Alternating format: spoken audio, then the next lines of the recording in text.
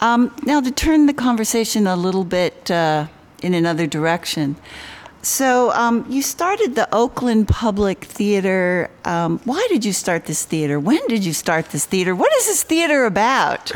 In 1998, I had just moved to Oakland. I'd been in Oakland not quite 2 years, a year and a half. I was working as an actor, and one of the things, I love this sort of spiritual notion that if you put something out to the universe, that's real. You put it out there, you ask for it, and it comes. So I'd moved to the East Bay, and I wanted to work more in the East Bay. I was working a lot in the city, and I wanted to work more in the East Bay. And suddenly I started getting acting gigs in the East Bay. I worked with the Shotgun Players. I worked with the Oakland Ensemble Theater, which is now gone, but they were downtown Oakland. I worked out in Concord, and I worked with the California Shakespeare Festival.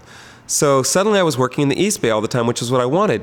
The frustration I had was there was still a big percentage of my work that entailed me going across the bridge. So I thought that was weird. 2, I'm looking at Oakland as a home, and there's no theater in my home. Oakland Ensemble Theater was in a lot of trouble at that point. They were having a lot of difficulties keeping their doors open. And there really wasn't anybody else. There's a Stage Bridge. It's a seniors. Their focus is with seniors. There really wasn't an operating theater in Oakland. And I had been talking to somebody since I'd gotten involved with the beginning of the African American Shakespeare Company and had really grown a lot as a producer. I never expected that as a producer and director. Suddenly I started doing all these jobs that I hadn't really thought of. I didn't think I had those skills, and suddenly I acquired them, or I found that I had them and I hadn't known it. So I've got these skills, and I'm in a place where there's no theater.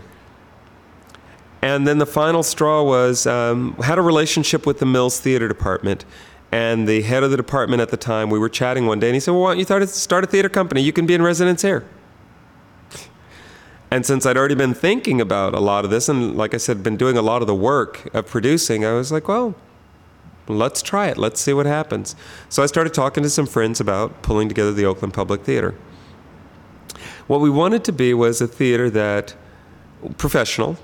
We wanted to put on quality work, wanted to work with other professional people, and wanted something that reflected this community, because as an African American, as a black artist, I find that there's not a lot of work for me out there as an actor.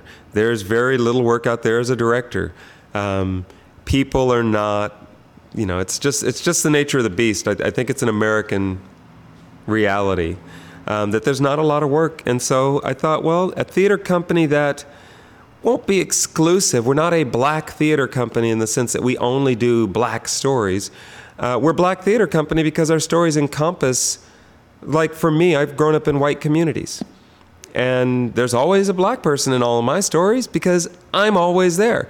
But I've grown up in white communities. That reflects the world that I understand and the world that I know. So we've done different plays. We did a reading of a one-act, Thornton Wilder one-act, The Long Christmas Dinner, with 2 different casts. One cast Asian American, one cast Black American. We wanted to see how the story was changed, and we didn't change a word of it. But people who got to see both of those, and we did them back to back because they were one acts, you could do it in one evening. We did it back to back. People were fascinated with all the differences that they saw and felt by experiencing that. This is the kind of work that Oakland Public Theater has specialized in. So you're talking about not getting a lot of work as a black actor and also as a black director, and then you're talking about this very innovative work that you've done with the Oakland Public Theater with the 2 different casts.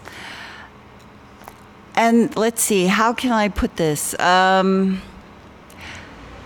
I can see if a character has to be some ethnicity that's the way it must be. Right. But being a director, is there really an ethnicity to a director? There shouldn't be, but the reality is, at least in this theater market, the reality is that they start looking for a black director when they want to do a black show. They start looking for black actors when they want to do a black show.